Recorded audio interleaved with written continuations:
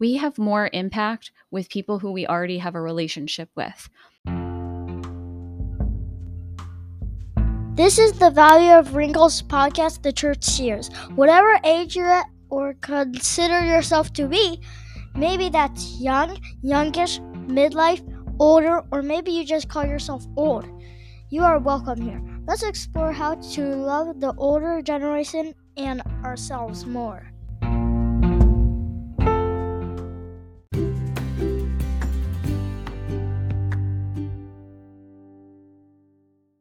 My name is Isabel Tom, and I'm an author. I am the author of the book called The Value of Wrinkles, a young perspective on how loving the old will change your life. And just in one line, I have a heart to serve the older generation and to help those who are serving the older generation, to support them and guide them. So if you have not been around, this episode is the last of a series that I've been doing for churches.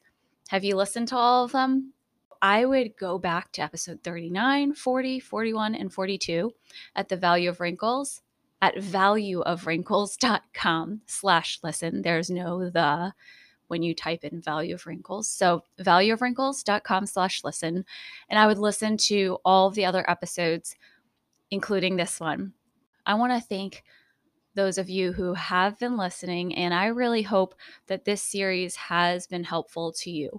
This is a second series that I have done, and I'm planning to do another one in April, so look out for that one. That one is specifically geared towards Asian American families and caregivers. The first series that I ever did was about the 5 love languages and how we can use the 5 love languages to find many, many, many different ways that we can honor and serve and love the older people in our life. So if you want to listen to those, go back to the very beginning, probably 8, 10, 12, 14, 16, somewhere in there, those episodes. Today's episode is all about the benefits of starting a caregiving ministry first. So let's just first start off with what is a caregiving ministry. I thought this was pretty obvious in the beginning. And then as I've been doing some research, I realized it doesn't mean the same thing everywhere. When I talk about caregiving ministry, I am really talking about serving the caregiver, supporting the people who are caring for an older loved one, supporting the adult children who are caring for their aging parents, for their moms and dads, supporting the grandchildren who are trying to work at the same time and also care for their grandparents. Some of the churches that I've found that have caregivers ministry, what they're talking about is really providing support to those church members who are sick or they're shut in. This is a term that I actually was not familiar with. Now, just background, I did not attend a lot of different churches growing up. I am a pastor's kid, and my dad stayed at the same church for pretty much my entire childhood. So I am not familiar with a lot of the different ministries out there besides the ones at the church that I grew up in. And so shut-in ministry was something I heard later on. What is a shut-in? A shut-in is somebody is often referring to the older population or someone who is sick who physically can't attend church in person. And so when a church has a shut-in ministry or caregivers ministry, what this ministry often is that people from the church are reaching out to these people who aren't able to come in person, and they are serving them and caring for them. Maybe they're going to nursing homes or assisted living facilities and really serving them. I think that's awesome. Really think a ministry like this is so powerful and so needed. However, when I talk about the benefits of starting a caregiver's ministry first, I'm not talking about this type of ministry. And the reason is because while having a ministry that reaches out to the sick or the elderly and those who are not able to come in person is really, really important, really important. It takes a lot of coordination and it takes a lot of volunteers to be able to do this type of ministry. I think if you're trying to have the most impact and you don't have a lot of time on your hands, but you want to make a great impact, then I think we need to teach the members in our church, we need to teach people how to care for their own family, care for the people who are closest to them. And what's the benefit of that? Why do I think that we should do this first before we start a senior adult ministry, before we do intergenerational programs? Well, we have more impact with people who we already have a relationship with. How often do you hear people say that they are praying for their parents who are not believers? One of the ways that I think we can reach out to our parents who are not believers is to care for them well. And not just to care for them as in trying to make sure that they say a sinner's prayer and that they are saved, but to care for their well being, to care for their physical well being and their emotional well being. Just like Jesus fed people and he healed them physically, this is a way that we can minister to our parents, to our older loved ones. Most of us, we want to have a good relationship with our parents, but sometimes we struggle with that. And so, this, I really believe, is something that will bring long lasting impact. If you are a Bible believing church, then look in your Bible and you'll see that there are a lot of references to honoring your father and mother. If you look, especially in Proverbs, you'll see that there are a lot of verses that talk about just not disgracing your parents, about not being foolish, about keeping your father's command and not rejecting your mother's teaching. So there are a lot of references about honoring our father and mother. But I think oftentimes in the church, we don't necessarily give examples of that. A lot of the examples in sermons, for example, often focus on loving our peers, loving our coworkers, loving our friends. And we don't spend a lot of time on how to honor and respect and love our own family members. Are we going to love the older generation at the nursing home, but forget to love our own parent? And that leads me to the second benefit of starting a caregiving ministry first. And a huge thing that churches are often trying to do is they're trying to build community. And if you want to have a closer community, a deeper community, then I think caregiving is a unique and interesting way to really help people connect. And it really helps people connect at a deeper level in a way that you wouldn't expect. On Sunday mornings, you see people, you chit chat with others, you can learn something about people based on seeing them like visibly. But there are a lot of things that go on through the week that go on in people's lives that they don't talk about. And I'll say that I hear a lot of people who are parents talking about their kids. I'll hear people talk about their jobs.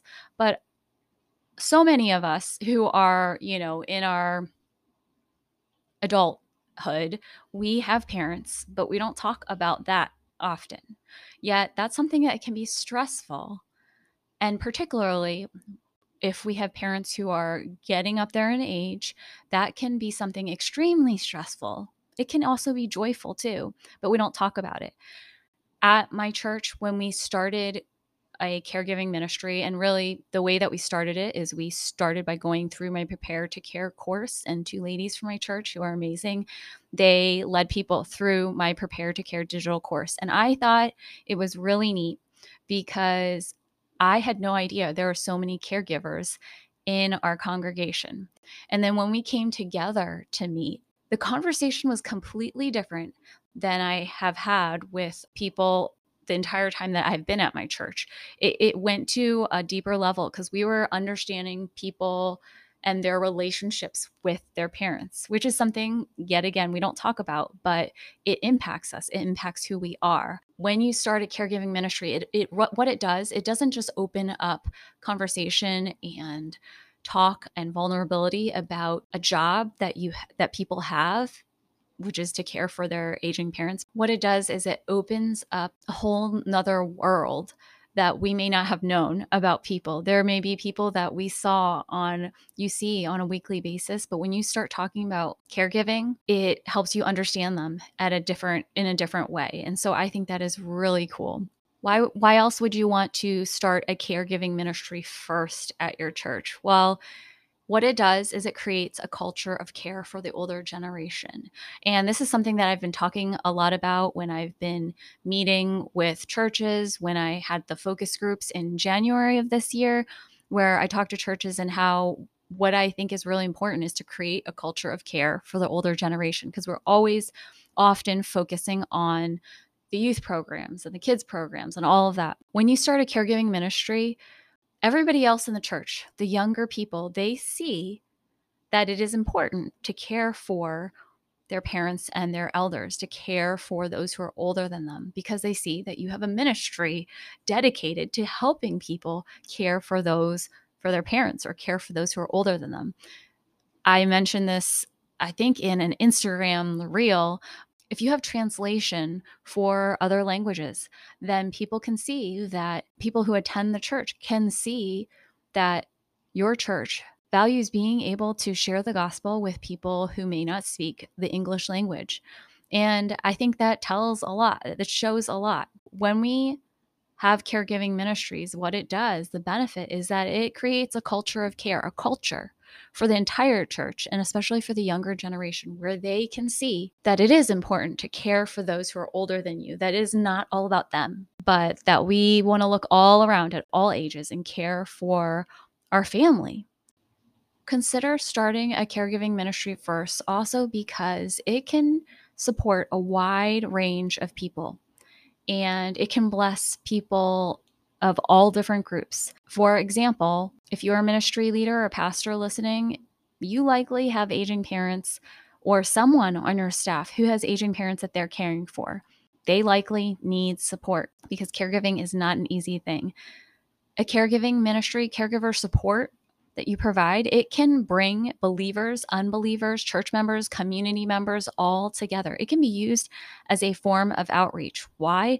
Because it is not a Bible study, and Bible studies are only going to attract people who love the Bible and who believe in the Bible. This can support people from all different groups and it can bring them together. It is a really great way to connect. What do you do now if you are convinced that starting a caregiver's ministry would be the best thing to do?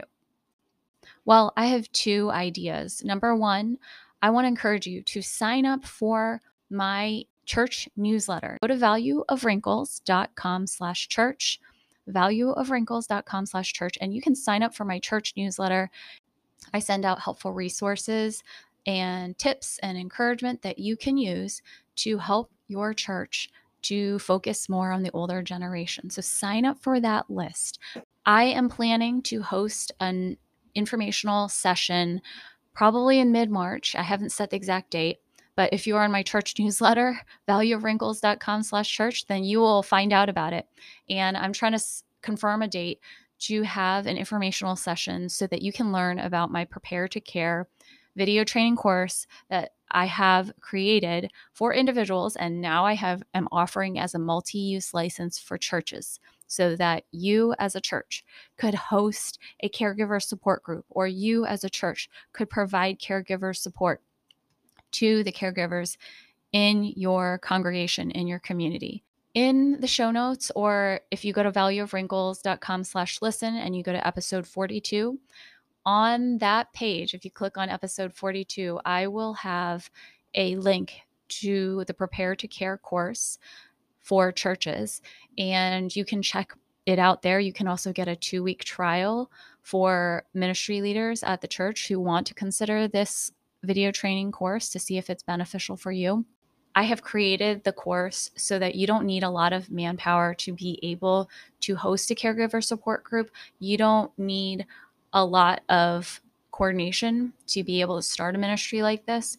But I also want to encourage you possibly just to bring caregivers together, just to find out who the caregivers are in your church, and maybe have twice a year a get together where you come together and you're able to share prayer requests and maybe share ideas. That's a great way to support caregivers and just to help them know that they are.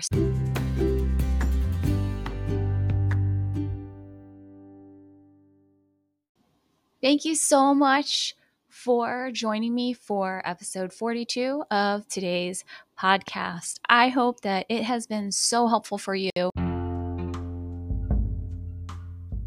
If there are other topics that maybe I haven't covered, then shoot me an email, thevalueofwrinkles@gmail.com, or go to valueofwrinkles.com and go to the contact page and let me know if there is something that you have a question about that was not answered, or a topic that you would really love to have addressed.